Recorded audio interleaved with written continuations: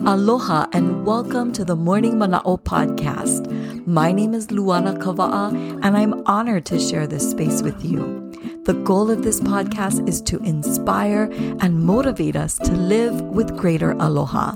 I invite you to start your day with Morning Mana'o. Listen, learn, and live aloha with me. Aloha and welcome to Season 3 of the Morning Mana'o podcast. I am so deeply grateful that you have chosen to listen, learn, and live aloha with me. If you're new to the podcast, there are lots of great episodes in Season 1 and Season 2. If you have some time, I invite you to go and check that out. And if you are a faithful listener, my deepest mahalo. Thank you so much for following, for listening, and for continuing this journey with me.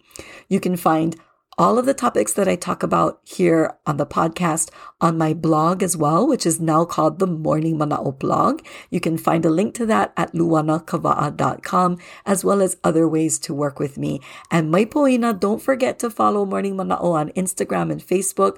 I post lots of great information there as well. And on Fridays, I do a phrase of the day, which is a fun way to start to incorporate Olelo Hawaii Hawaiian language into your daily life. All right, no laila I keia manawa e ho'omaka kākou. Let's get started with today's episode. As I continue to talk about vahipana or sacred and storied places, I want to share today about a place that is really near and dear to my heart. So we're going to start first in the larger moku, which is the moku of Hana. If you know anything about the island of Maui, if you've heard of Hana, you will hear people describe it as the Garden of Eden, one of the most beautiful places on earth. It is often called Heavenly Hana, and I definitely feel all of those things about this place. I have roots in Hana. My kupuna wahine, my grandmother, was actually from the area of Ko'olau, which is just before Hana, and some of my ohana moved into the Hana area. So we have loved ones, family members who still reside there. Hana has been somewhat isolated from the rest of the island of Maui, and so they have truly been able to maintain a traditional Hawaiian lifestyle. And you will feel that aloha when you go. Now, I also want to caution you that Hana is a place, it is a small, very rural community. And if you are going to Hana, you go with respect. You go with much aloha and much ho'ihi, much respect for the people who live there. And we'll talk more about how to properly visit places in another episode. But Hana is a special place to us, and so we really will do everything and anything to protect this place as well. Now, within the moku of Hana, there are many vahipana, but today I want to focus in on one special place. Right down at Kapueokahi, which is Hana Bay, so now we're at the shoreline. Kapueokahi is the original traditional name of Hana Bay. And just adjacent to Kapueokahi is the hill called Ka'uiki.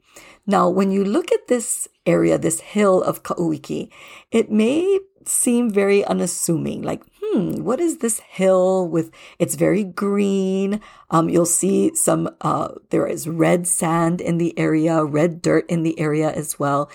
But if you don't know the history, you might pass Ka'uiki without even giving it a second thought. And that's why it is so important for us to learn about these vahipana, these sacred places.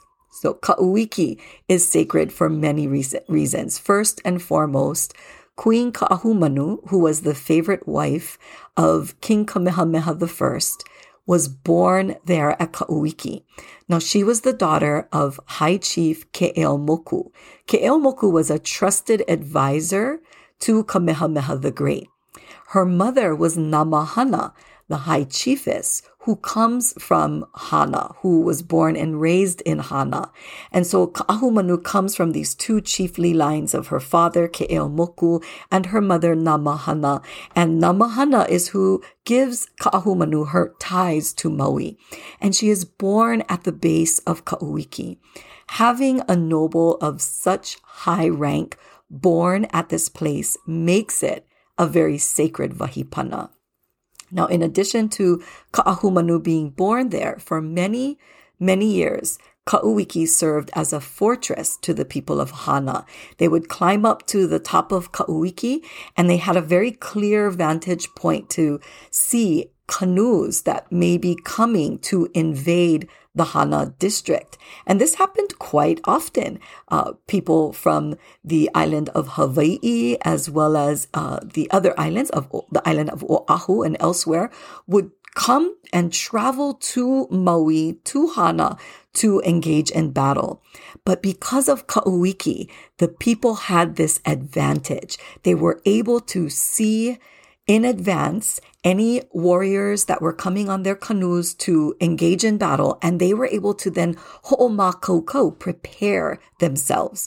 And because of this, Hana remained sovereign for many, many years. They were undefeated. And that is because of this sacred vahipana.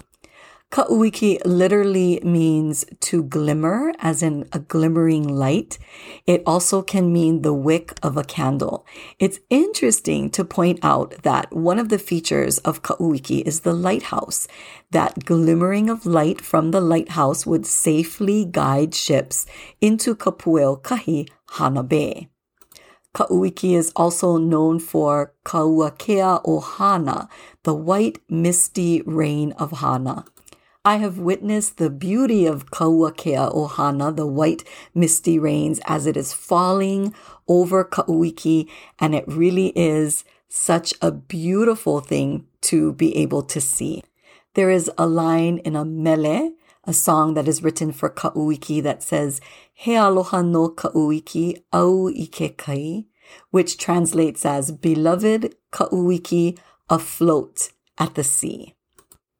So now that you know a little bit of the history of this vahipana, let's first of all say it correctly, Ka'uiki, and share with others the history and the mana'o about this sacred vahipana. E ola ka inoa o Ka'uiki. Mahalo. Thank you for listening and learning with me. If you enjoyed Morning Mana'o, please consider liking and sharing it. And let's stay connected. Follow Morning Mana'o on Instagram and Facebook. You can also visit luanakawa'a.com for more information and additional resources. Ahui ho. Until we meet again, keep the spirit of aloha in your heart.